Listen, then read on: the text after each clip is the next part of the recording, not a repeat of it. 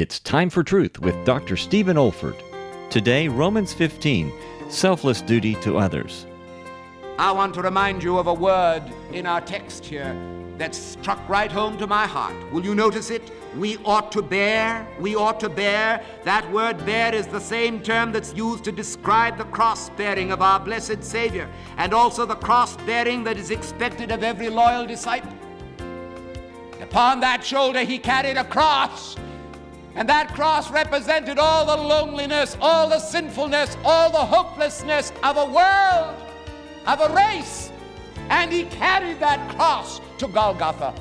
And Paul thinks back to the meaning of that word, and he says, if you know anything of Calvary love, if you know anything of Golgotha, if you know anything of Jesus, if you know anything of his life in you, you also will bear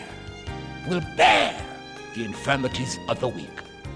That's the biblical interpretation of toleration. This is what Paul means when he says, bear ye one another's burdens, and so fulfill the law of Christ. And what is the law of Christ? Love. This is David Olford. You have been listening to a message from God's Word delivered by my late father, Dr. Stephen F. Olford, who went to be with the Lord in the year 2004. If you wish to learn about our online resources or learning events at the Institute for Biblical Preaching, our web address is olford.org. That's olford.org.